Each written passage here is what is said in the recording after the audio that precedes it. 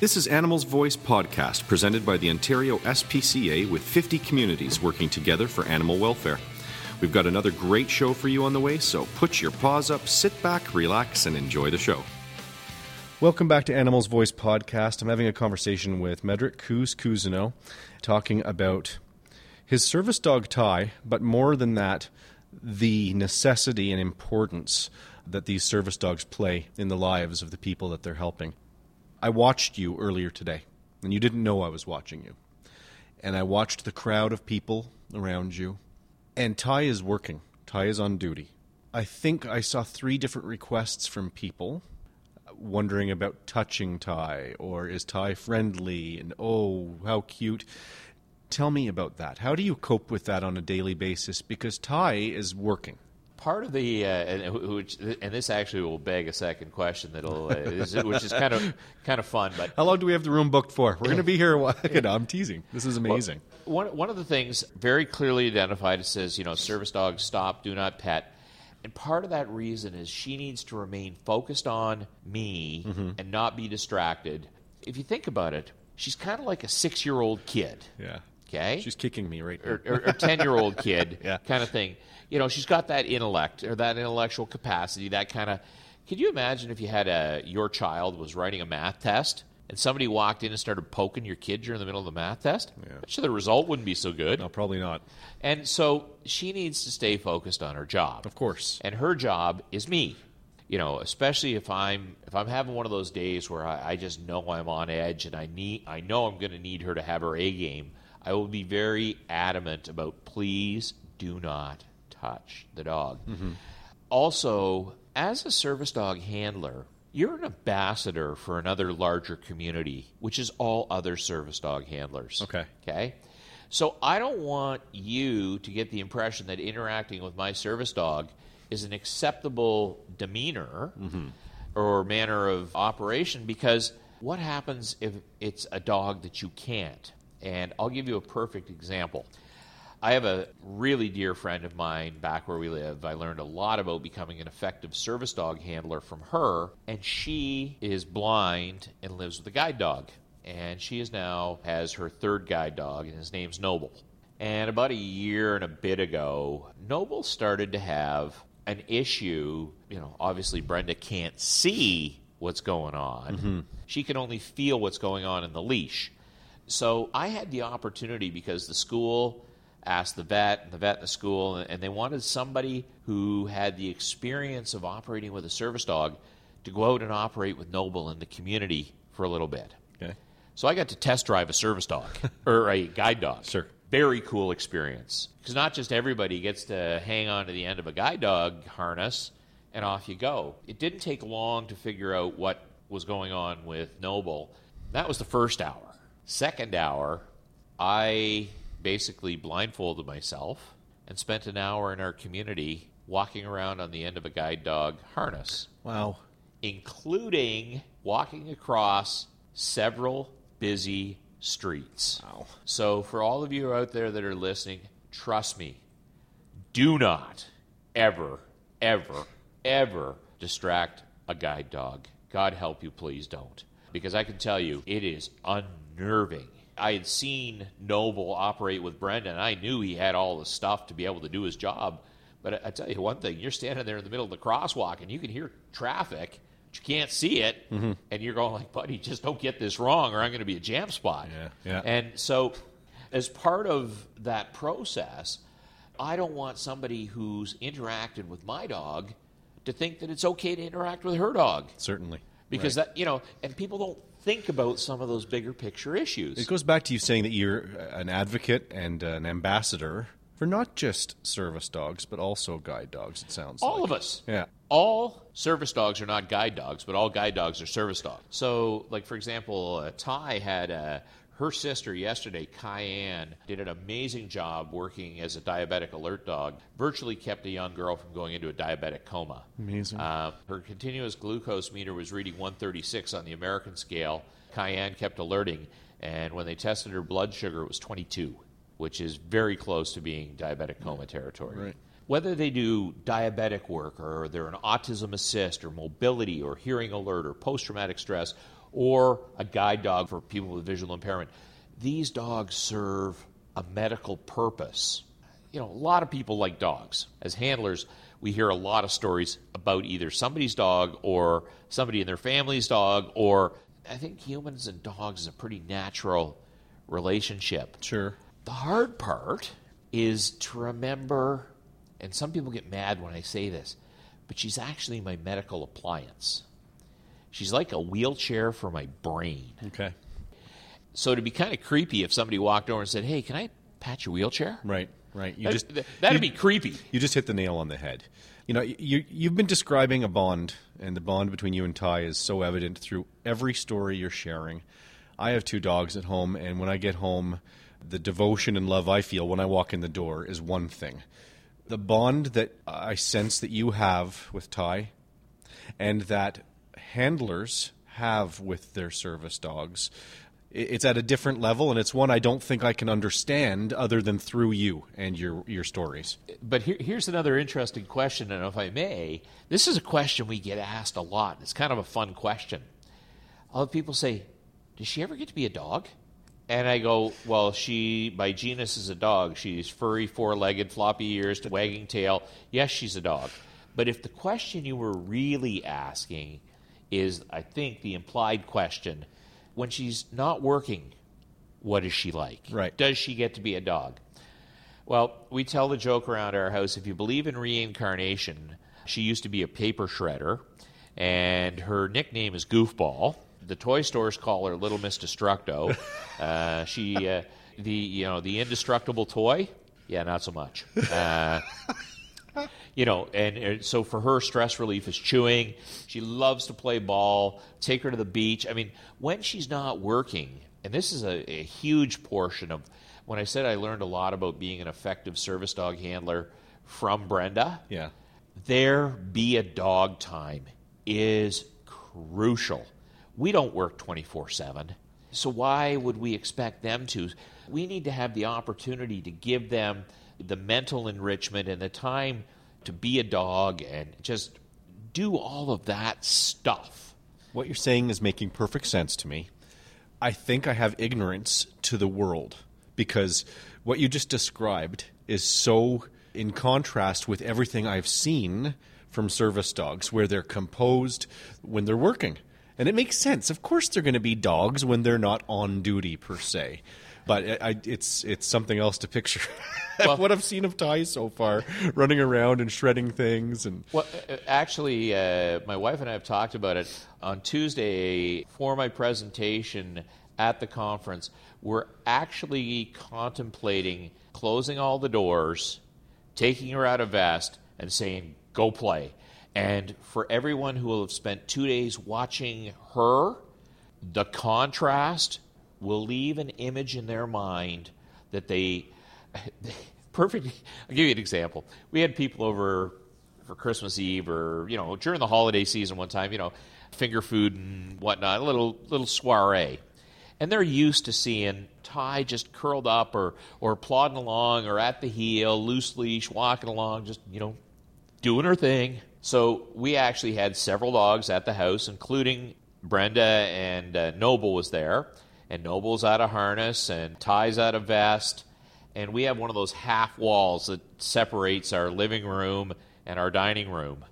And at one point, when these two decided to get it on and play chase, Brenda didn't get to see it. She only got to hear about it, and everybody else was laughing their various parts of their anatomy off because the two of them were chasing each other, and they vaulted over this 4-foot wall, on the dead run. Just like people would look at it and go, "Did I just see that? Like, was that them?" It was like, yeah, it's such a contrast. Yeah. That and which begs another really important thing. And we sometimes get approached with this. Well, I think my dog could be a service dog. Okay. Earlier in the interview, we talked about the Courthouse Dogs seminar. Yes. That seminar was in Toronto. We live in Halifax. And the day before the conference was our travel day. So when people say, I think my dog could be a service dog, okay, maybe they could. But this is a working day for what happened that day. Get up in the morning, 7 o'clock, the alarm clock goes off. Have your morning coffee, get the puppies fluffed, buffed, walked, watered, all that good stuff. Load the stuff into the car, get the luggage in the car, get the dogs in the car, drive out to the Halifax airport. That's about a 45-minute drive. Park into the airport, deal with the luggage, up and down through the airport, through security, which is always kind of fun because you just know with the metal on their vest that they're going to make the thing ring. Yes. It's kind of fun. But anyway, so from there, an hour and a half in the departures lounge because you always got to show up early for your flight because of the service animals and et cetera. So then we flew, landed on in Montreal, had a half hour on the ground, still curled up in the plane at our feet because that's where they fly. Then flew into Toronto, Billy Bishop Airport. If you've flown in there, it's always mayhem and chaos.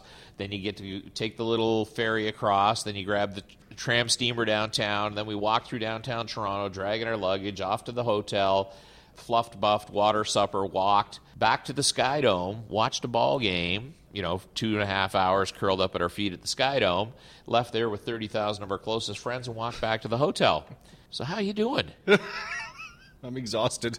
Everything you just said to me has got me wiped. Exactly. Yeah. But that was their day. Yeah. And now, do we do that every day? No. But there are days that happens, and they are up to the ability. People will see us because you're on the airplane and they fly at your feet. Yeah. So here we are. We obviously, those requiring assistance or traveling with small kids or furry friends, I think they should amend it. We do the early boarding. Sure. So we get on the airplane, and we'll be sitting in our seats, and people that have seen us go on, they go like, what'd you do with the dog? And you point down, and they're like, holy crap, they're curled up in that little space down there? They can't believe it. It's like, yeah, they're going to be there all flight? Yeah. So, the ability to stay curled up under a table for 3 hours for a dog, it's a skill. It is an acquired, trained skill. Well, but the training has got to be so specific with these animals. I watched, as you said, Go Play a moment ago when you were talking about maybe planning to do that during your session on Tuesday. So I was watching Ty. Reader. No, there was nothing. There was nothing. See, I can't say the word walk in front of my dogs without them going buggy. So, but the fact that Ty didn't react at all when you said that what I assume is the command for you're off duty for a minute, that's impressive. Is it the vest? Best. Yeah. In fact, we'll be upstairs. I'll walk downstairs and I'll holler at her. And the command will be, let's go working. Get dressed. Because get dressed is get into the vest. And it's like flipping that little light switch sometimes. She comes downstairs and her tail's wagging. She's all excited. It's almost like Chip and Dale, the Rescue Ranger. Woohoo! Yeah. We're going to go. Put them in the vest. Done. We're going. Wow. And just this interview has convinced me that we're going to have to show here goes stretch time.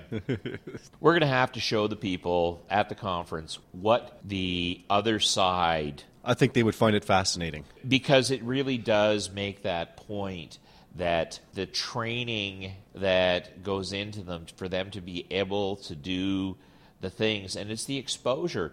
Yesterday we were at a motorcycle rally with 1,200 motorcycles, and when they all lit it up and started up, a lot of noise. Doesn't matter. Nothing.